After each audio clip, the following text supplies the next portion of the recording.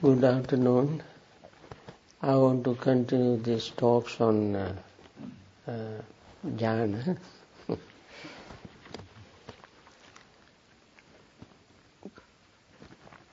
Today I want to continue the talk on hindrances that from the place where I left over yesterday. I was talking about the hindrance of greed. I did not complete it, although I said so many things about that is being one of the most important subject. I said only very little about it, and there's much more to say. I'm not going to say everything even today. The desire is on the one hand a hindrance, on the other hand is a fetter. That is just like ignorance is one of the major roots of our repetition of birth and death in samsara. But when we try to practice, try to gain concentration, of course we cannot overcome it and destroy it completely, but we have to temporarily suspend it to proceed with the practice of jhana meditation. And in addition to those things that I have mentioned yesterday, today I want to mention the things that nourishes the root of desire. One is unmindful reflection. Unmindful reflection starts with distorted perception. Distorted perceptions are 4 types.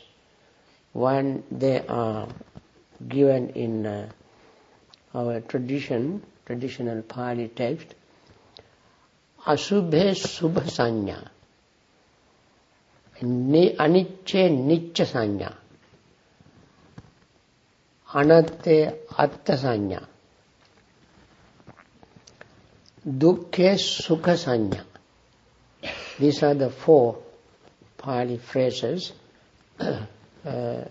used in Pali tradition to show how we have a distorted perception. This can be useful for our insight meditation as well as tranquility or concentration meditation, if we remember them. First is asubhe subha sanya, something which is not actually pleasant, or subha means really pleasant. Something which is not pleasant, we make it pleasant. To our perception, it appears to very pleasant. For example, you take a skeleton and put plastic, the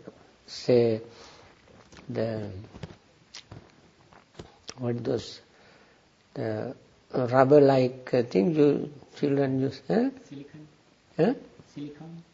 silicone, and all around it, or rubber itself, and put around it and make anything you want, any shape, any size, any color that you like, and put rubber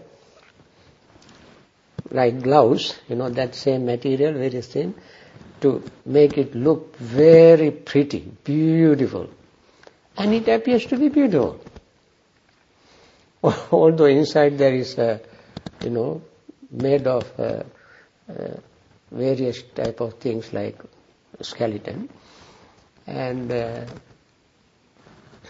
either silicone or mud or something put, and plaster or something, to look plaster of Paris or something, and make it look beautiful.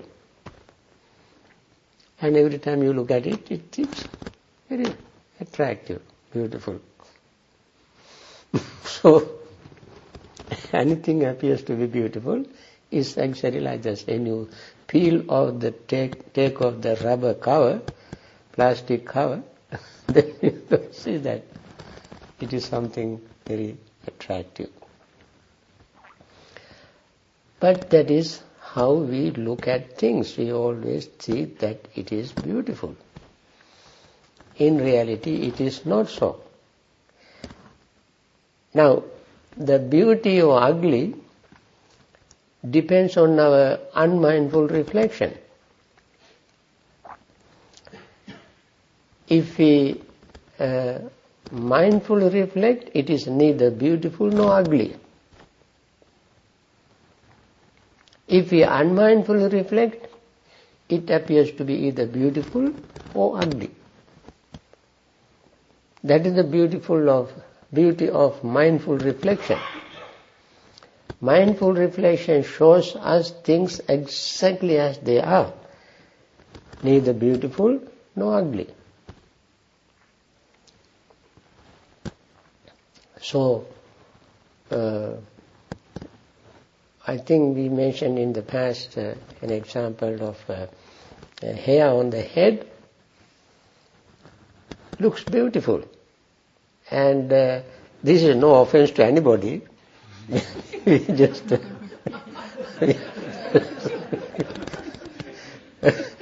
look at it realistically. So long as it is on the head, we can make it in a many different way to attract people. Isn't it? So we think it is beautiful.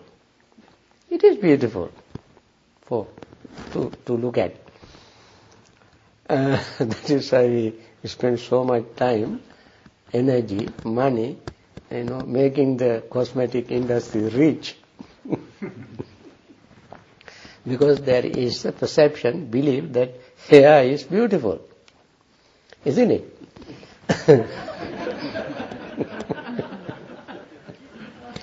But when that hair, one of them falls into your bowl of soup, only one. What do you do? Your own hair, you fell into your bowl of soup. You don't like to eat it. So, where is your perception of beauty? Gone, disappeared. But if you learn to be mindful and reflect on the reality of hair, whether it is on the head or in the bowl of soup, it is the same. Hair. It doesn't change, or it only changes the place of staying. One time it was on the head, next time in the bowl of soup. When it is in the bowl of soup, it is ugly, unpleasant. When it is on the head, it is beautiful. This is what is called distorted perception.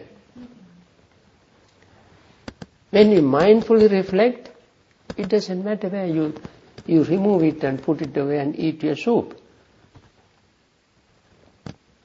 Because you clean it and wash it and shampoo it. And well, it is not that dirty or infectious.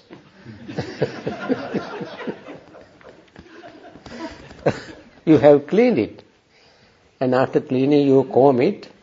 And one hair will stay on the head, and when you bend down, it falls on your soup. Perfectly all right to remove it and put it away, and eat your soup. But our perception, we have conditioned ourselves to believe that when it gets loose and falls on the food, it turns out to be instantly. It turns out to be ugly, unpleasant, repulsive. Your own hair, not somebody else's hair. So, this is unmindful reflection, of desire.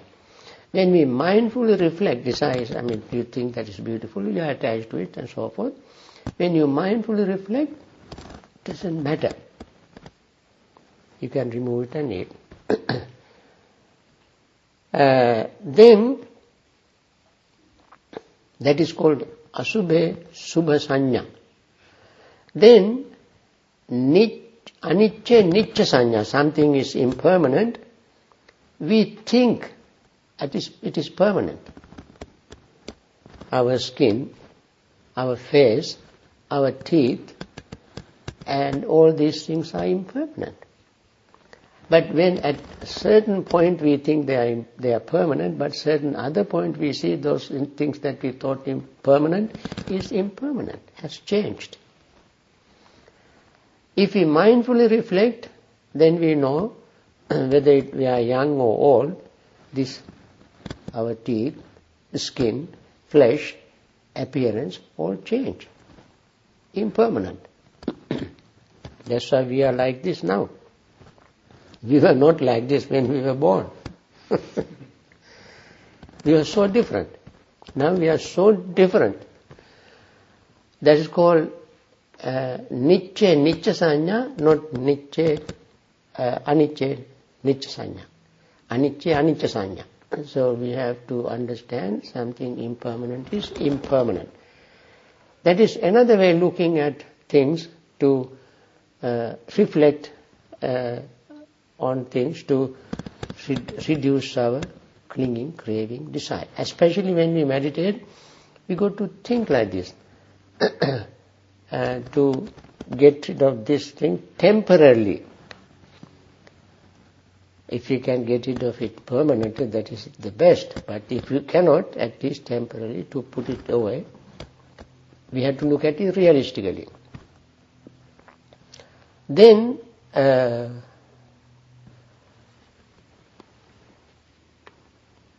dukkha sukha sanya. Something is impermanent, is necessarily unsatisfactory, but we don't see that way. We think anything impermanent is permanent, anything impermanent also is, anything impermanent we don't see as impermanent, sees as permanent, and therefore we have the notion of satisfaction. It gives us permanent satisfaction. How can impermanent things can give us permanent satisfaction? It cannot. And the more difficult thing to overcome is anatte attasanya, the perception of non-self as self. That is the most difficult thing. We come to that later on. Anyway,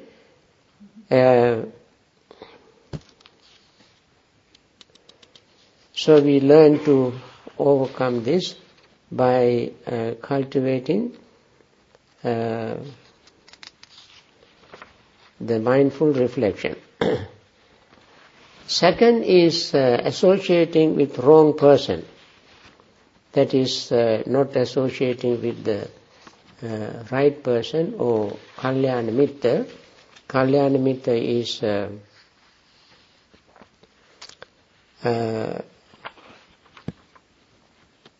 wonderful friend. In Pali, kalyana mitta translated into English as good friend. The word good friend is not enough to describe this friend. We must say the best friend. Kalyana mitta is excellent friend. Good is not enough. When we have these three factors, we in mindfulness reflection and having this good friend, we will be able to overcome our desire temporarily. And then, next thing we should do, we must talk to ourselves. Talking to ourselves is perfectly all right in order to overcome certain hindrances. We may not be able to overcome them permanently, but at least temporarily. We must talk to ourselves, this thing is impermanent. If I cling to this, I will end up in pain. Why? Because when we think it is permanent and cling to it, when it disappears, we end up in frustration because we were holding on to it, thinking that it is permanent. Then it disappears, then we will be unhappy. I cannot hold on to it forever. This is how we have to talk to ourselves. I have no way to control it. This desire is impermanent too. The object we cling to is impermanent, and the desire that arises depending on the object also is impermanent. The satisfaction I get from this is changing and impermanent. If I try to stop that change, I will end up with more pain and suffering than I have now. When I cannot control it and make it stay the same all the time, giving me the same pleasure all the time, I will wind up frustrated and disappointed. I am subject to change. This thing I love is also subject to change. If I become immersed in this, I will lose my mindfulness. That is demeaning. I have struggled long and hard to achieve this mindfulness, and life is too short. I have already enjoyed so many things in my life. None of them has ever given me permanent satisfaction, and this won't either. Why should I sacrifice this precious moment for the sake of this superficial, temporary satisfaction of this sensation or sensual pleasures? I am going to just stop thinking about this. It is a trap, a waste of time. So this is how we have to talk to ourselves, to push it aside temporarily, our greed or attachment or clinging, craving as it arises. Then, next thing we should do to overcome this particular hindrance is to go through the understanding of the Noble Eightfold Path, step by step. And that is a long process. However, that also is very important thing. So I mentioned so far sleepiness and drowsiness, and restlessness and worry, desire, and there are two more things to mention among hindrances. That is doubt and ill will.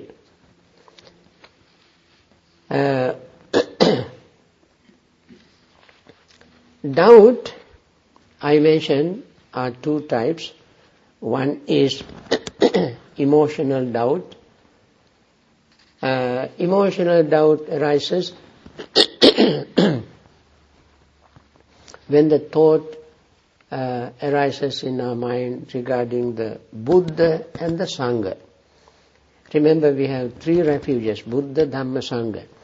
When we think of the Buddha and Sangha, emotional doubt can arise, like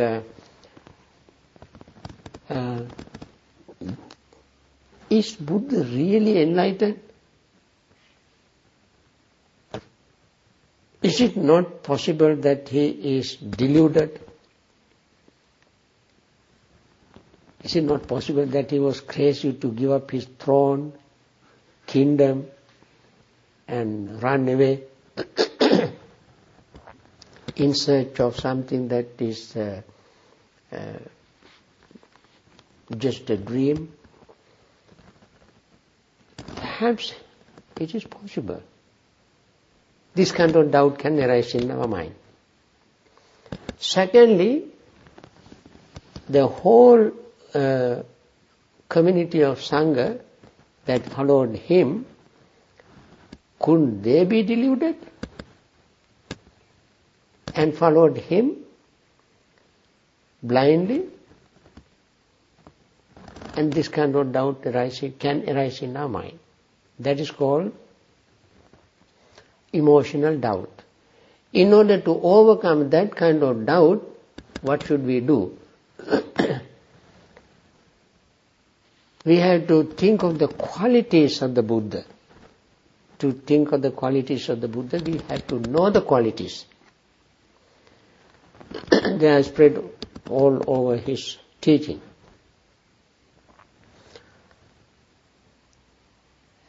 His compassion, his wisdom, his understanding, his approach, the way he taught the Dhamma, and without any reservation, he openly shared his knowledge with others, and without any reservation, he is the one who said, when you support with compassion and generosity, you support anybody you like. He did not say you support only me and my community. He said you support anything, anybody you like. Because the generosity has no limit and it has no label. When we practice metta, there is no limit, no label. There is no Buddhist metta, Hindu metta, Jewish metta, Christian metta, Hindu metta, Muslim metta, no like that. It is metta, loving friendliness for all living beings. Who can give this kind of teaching except a one who has attained full enlightenment? Similarly, practicing generosity.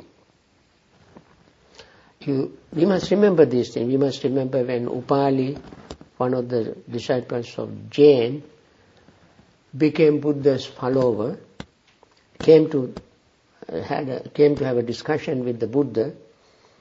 At the end of the discussion, he declared, Venerable Sir, at the very first simile you gave me, made me convinced that we are fully enlightened, therefore I want to follow you.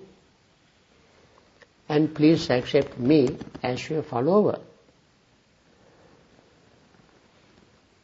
Then he said, I have been following so and so, I never heard this sort of things, and I will go home. Then Buddha said, when he said that he wanted to follow him, Buddha said, you, Upali, has been a very famous person, known to everybody for your intelligence, your reputation, and your leadership in the community.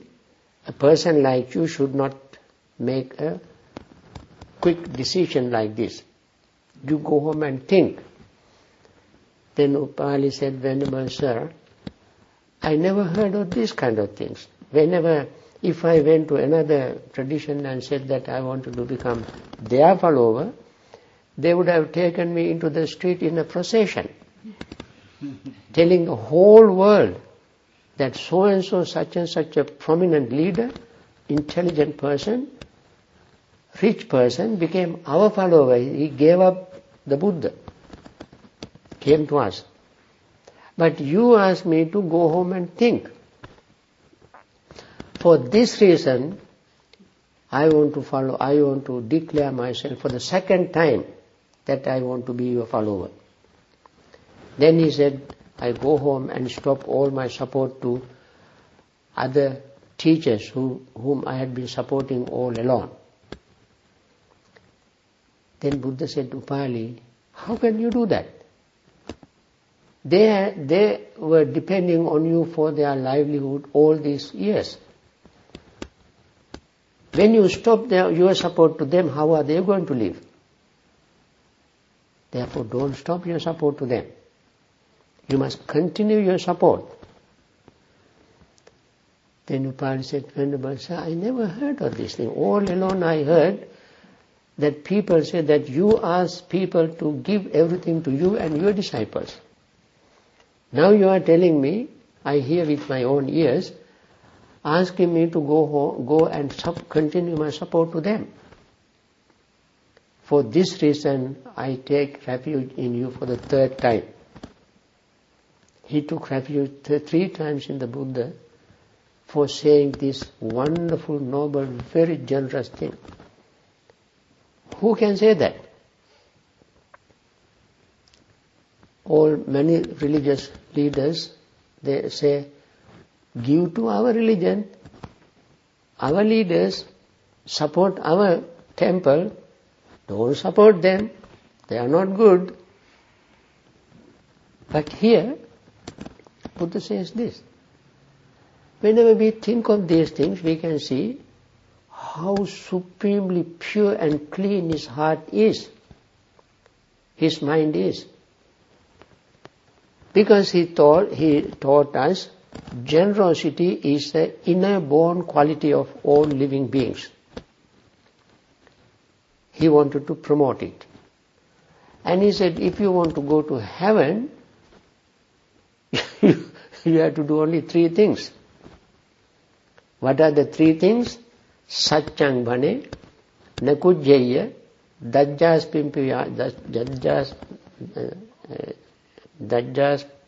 pimpiyachito, ehite hitane gacche devani santike. Satchang bhane, speak the truth. Nakujjaya, don't get angry. Dajjas pimpiyachito, give whatever you can when asked to anybody who asked. Doing these 3 things, you can go to heaven. So anybody can go to heaven. You don't have to be a Buddhist, Muslim, Christian, Jewish, Hindu. Anybody, even without a religion, you can practice these 3 things and go to heaven. And Buddha said that. So, this is the kind of things he taught. And therefore, whatever doubt arises in our mind, emotional doubt regarding the Buddha, when we think of these things, remember these things, our doubt slowly fades away, disappears, and we build up our confidence, trust in the Buddha's open, clear, pure, noble wisdom and compassion. And the Sangha, just purely because of this, they followed the Buddha and became his disciples. And therefore, I also want to be his follower, become his disciple. So we get rid of that kind of doubt, emotional doubt, by thinking of the Buddha and Dhamma, the Sangha's qualities. There are 9 qualities of the Buddha and 9 qualities of the 8 qualities of the Sangha and 6 qualities of the Dhamma. Now, this is for emotional doubt. We think of the Buddha and the Sangha. What about the skeptical doubt that I mentioned yesterday? Skeptical doubt is the almost incurable doubt, incurable skepticism. How can we temporarily get rid of that? Thinking of the qualities of the Dhamma. Skeptical doubt is regarding the Dhamma. Emotional doubt is regarding the Buddha and Sangha. These are persons, individuals But the Dhamma is impersonal, universal truth. Skeptics are more philosophers. Philosophers don't go after a person. They go after ideas, theories, which are impersonal, inanimate. So, skeptics will have doubt about the things that the Buddha taught. They can think, they disbelieve the Dhamma. And they have this kind of beliefs. There is something called karma. Can there be something called karma? What does it mean? So you may doubt about it, because you don't know what it is. You have not spent enough time to understand the karma, therefore you say, it is just mere speculative thinking. And the karmic results, if there is no karma, how can there be karmic results? You don't believe in that. And whenever there is a karma, there also has to be karmic results called rebirth. Can there be a rebirth? Is it not some kind of primitive thought? That is another doubt. So people ask, has anybody taken rebirth somewhere, come back and told us that so and so, that I was so and so, now I am here, I was taken rebirth, before I was like that, now I am such and such. Has anybody come and told us? So people say, therefore, I have never met anybody. The fact that somebody has not met someone like that doesn't prove that there is no rebirth. Because this person has not met somebody like that, but there have been many other people who have met somebody like that, who have come back and told them that there was a rebirth. Anyway, the person who has not met somebody might say that I have not any proof to believe in that. So that is another disbelief. So, they also can say, ask, was I in the past? What did I become? What will I be in the future? Will I ever exist in the future? What shall I become in the future? Do I even really exist now? What am I? Who am I? How am I? Where does this being come from? Where will it go after death? This kind of doubts can arise. These are all regarding the Dhamma. And also doubts like, this just a waste of time, this meditation and so forth, it doesn't do any good. But regarding these things, you don't need any particular answer. You can set aside and you can build up your confidence in the experience you gain right now. When you are practicing meditation, you definitely gain some experience, some results. That alone is enough for you to stop these skeptical doubts. When you practice metta, for example, very honestly, sincerely, you can see the results.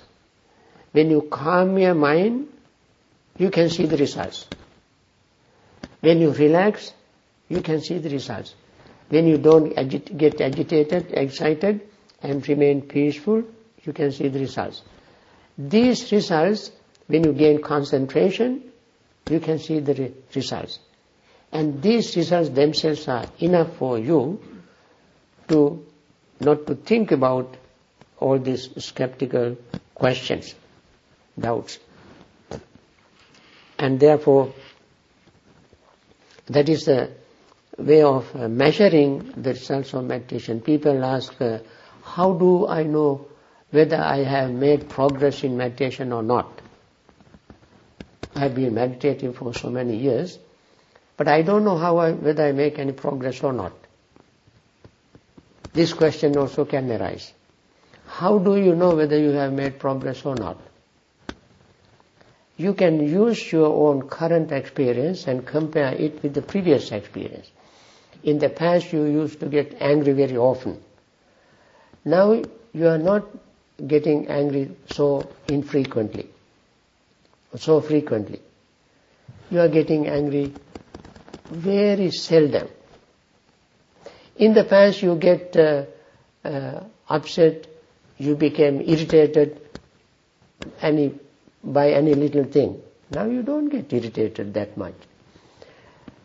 In the past you are impatient.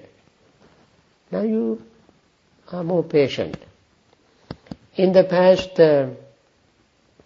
your understanding of things is not very good, very clear. Now you understand things better. In the past you cannot relate to people easily.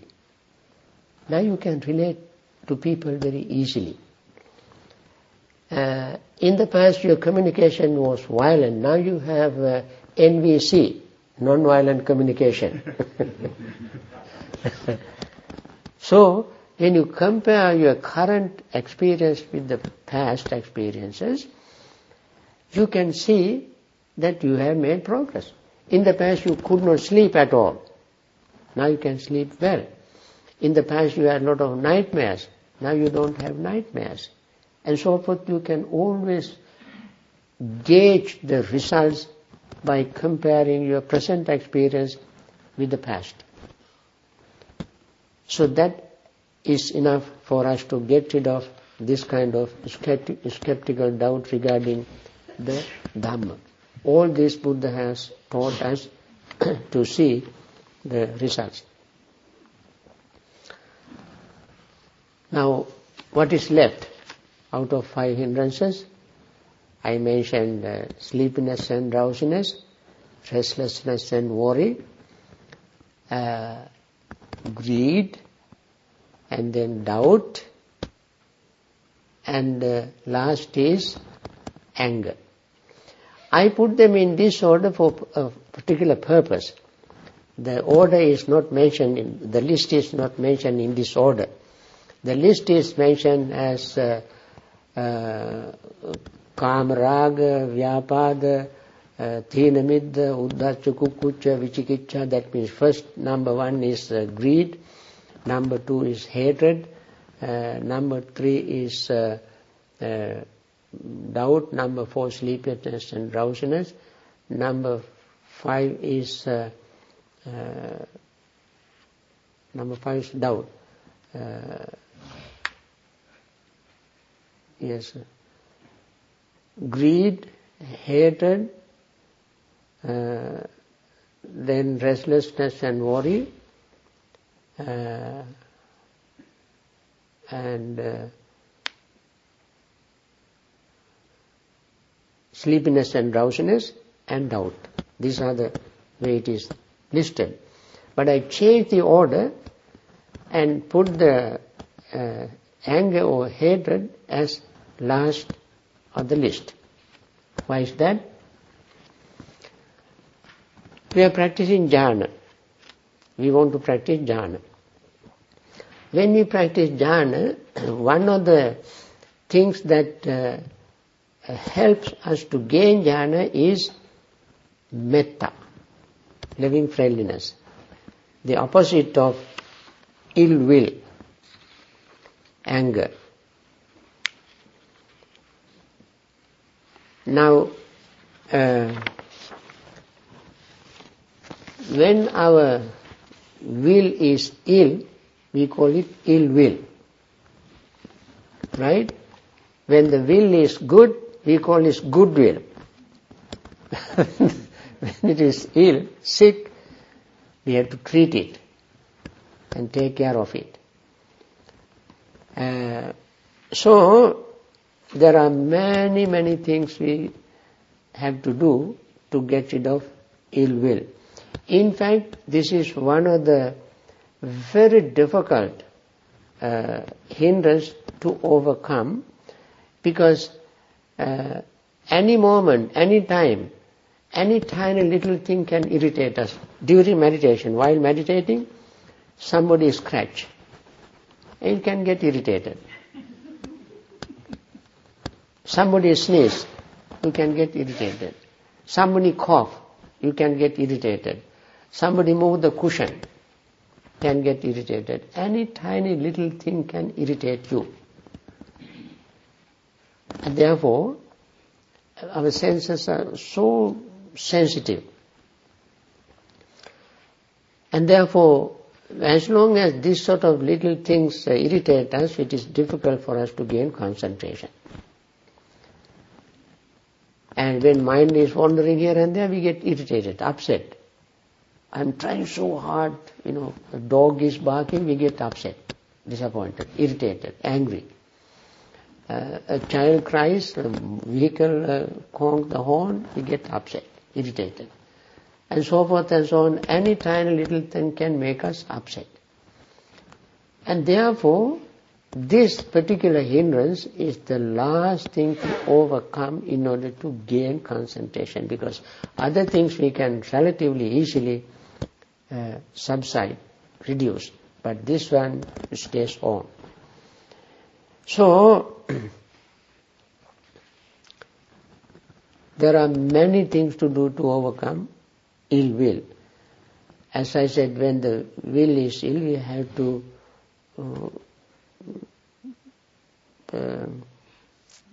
get rid of it in order to proceed with the practice. The first thing is we must recognize it, aware of the illness of our will. That is, mind is not very healthy at that time. The temporary ill health.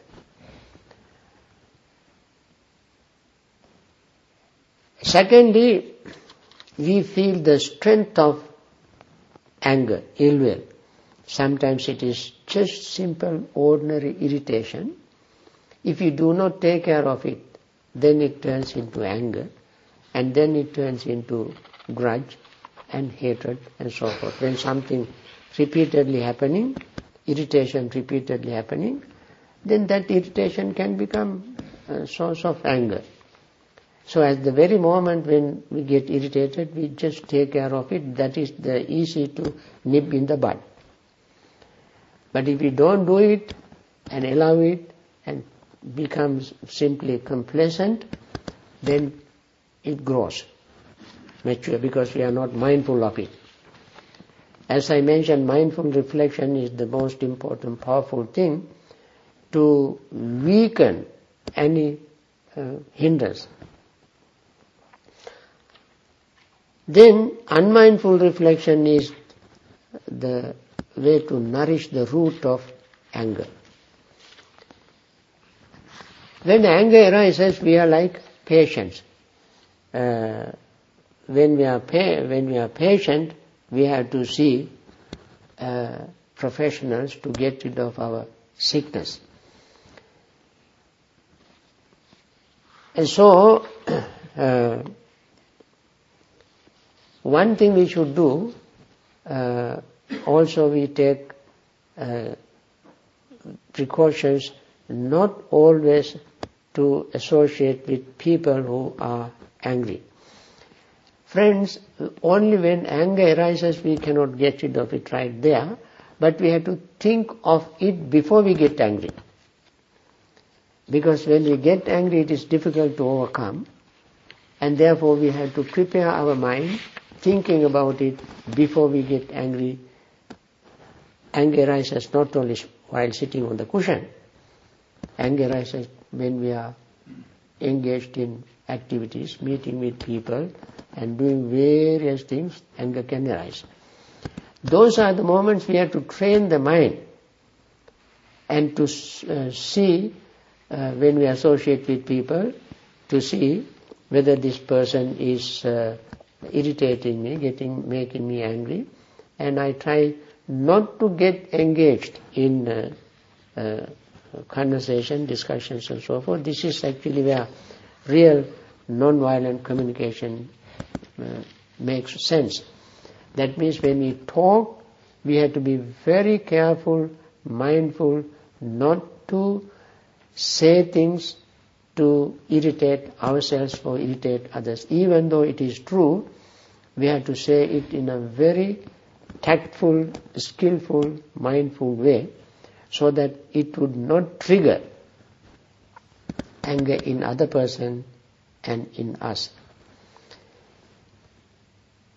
So wise consideration, wise reflection in any situation is very important. And also we should not play interdependent role.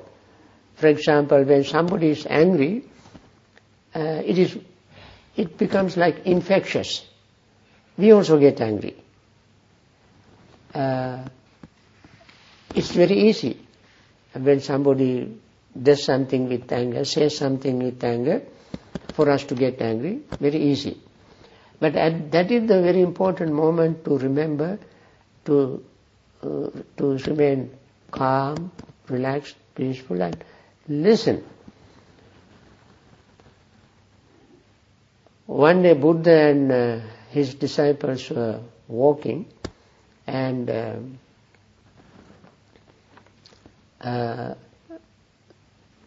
two other individuals of another tradition were following the Buddha and his disciples, and the teacher of the other tradition was always criticizing the Buddha, using all kind of wrong accusations, but his disciple was defending the Buddha.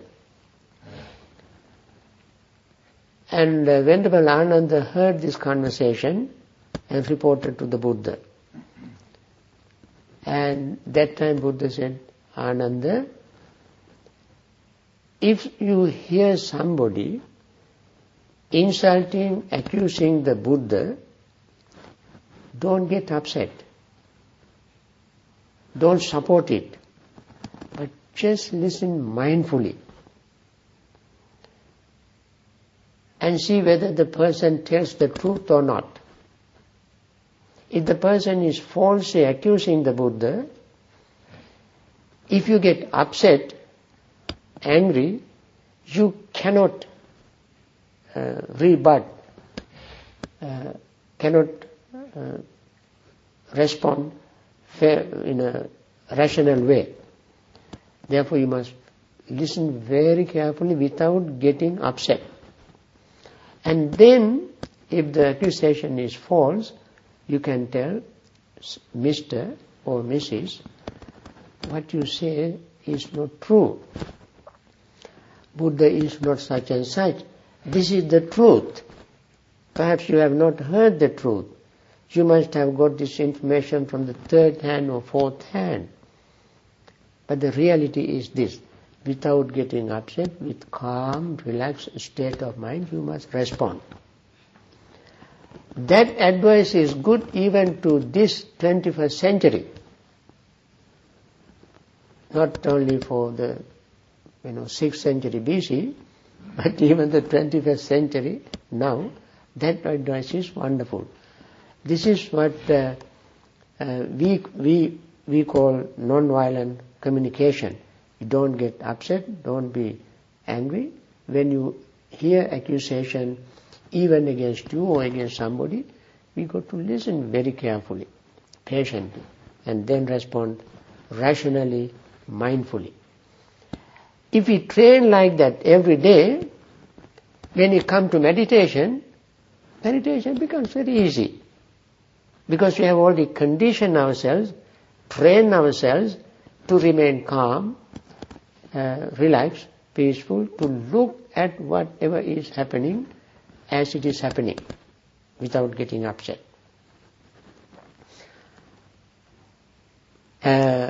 Next thing we have to do is to avoid such situation, do some physical exercise. Physical exercise also is very good for general health, as well as good physical health,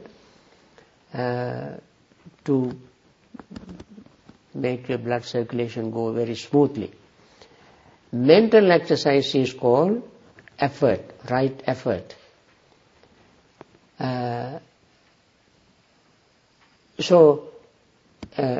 Using right effort to overcome this particular hindrance called anger is very strongly recommended by the Buddha. This is what is called make effort to overcome all the arrogant, unwholesome mental states. As I mentioned, there are many other methods to overcome them. This is one of them. And then have a conversation with mindfulness. And then after all these things, when it happens during conversations, if anger arises, you stop, take few deep breaths.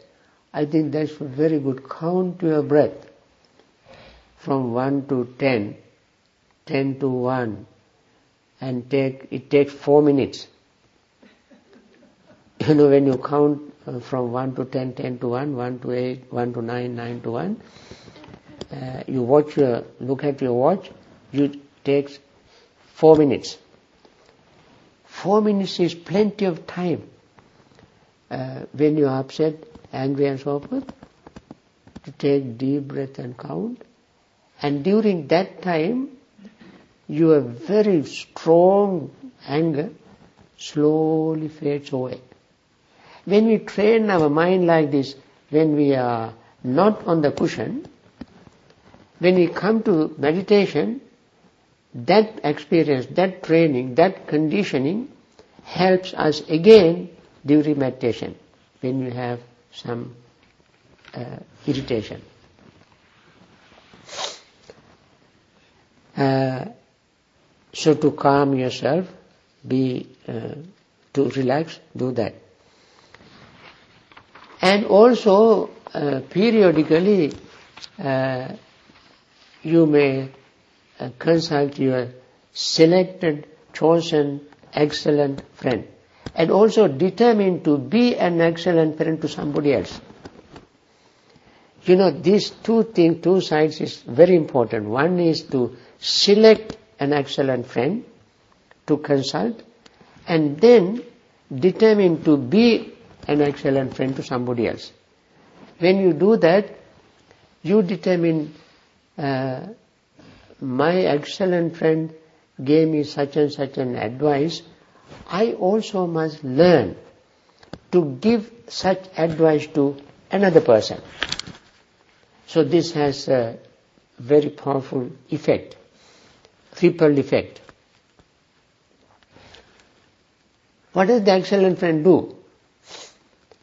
When you are upset, angry, disappointed, and go and complain to your excellent friend against someone who made you angry, upset and so forth, excellent friend would not put fuel to fire, saying, hey, you are right, he's wrong, he did such and such thing, he deserves your punishment, and do such and such, beat him up and hurt him, do something to make him feel that you are angry and so forth.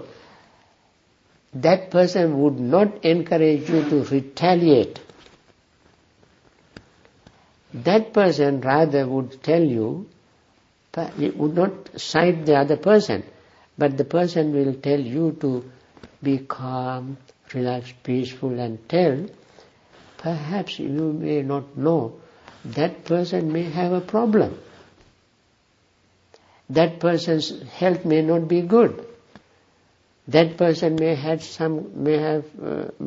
had some fight with somebody, may have lost the job, may have lost money, may have a problem with the children, with wife or husband, with relatives, and relatives' health may not be good, so forth and so on. You can find that excellent friend will find all kind of reasons to give you to calm yourself, to settle your mind, to think very rationally,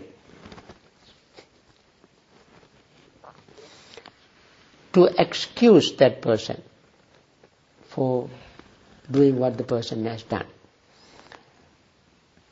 I have a very little sort of a silly story to tell you of a monk. He was very old, and he always needed somebody to take care of him. And there were 3 or 4 temple boys.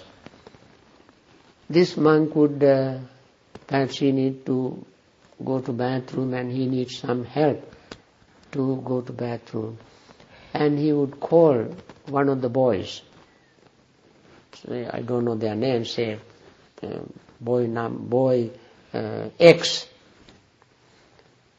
And he would call several times. This boy doesn't show up. He's a teenager. He's just, doing his business. He doesn't care very much. He would not show up. Then this monk says, maybe he must have gone to bring water to wash the altar in the shrine room. So he excused this boy and called the other boy, and he also doesn't show up. Then he would say, he may be plucking flowers to offer to the Buddha image. And he excuses this boy and calls the next boy, and he doesn't show up. Then he accuses him also, giving some reason. He may be cooking breakfast. So he excuses. He called all the 4 boys, and he also needs some help. He was very impatient. It is very painful, difficult for him to move around. But he is such a wonderful monk that he gives excuses to all these 4 boys and bear up his own pain without ever getting angry. When these boys come one after another, sometimes they find him in a very painful situation and they feel very guilty, and they all help him. And even then, even at that time, he would not ask, he asked them, what have you been doing? Why didn't you come when I called? Where were you? He would never ask those questions. He simply accepted their help and finished the job. When we are in a difficult situation, this kind of training definitely help us enormously, not only during meditation, but any other time. And therefore this is not a simple training, not a joke. This is a very important training in our meditation practice. And when we try to attain jhana, this kind of training would definitely help us to accelerate the attainment very easily. And I continue this talk tomorrow, finishing up and launching onto jhana itself.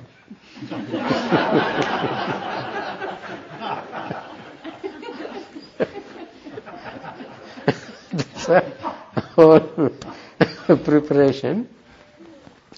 Now each point I mentioned is very important to remember when we try to practice jhana, because when we know what to do, when we try to practice jhana, then it becomes very easy. Otherwise we will struggle, just vane andha gajoviya in Pali, just like the blind elephant, stumbling over every tree in the forest.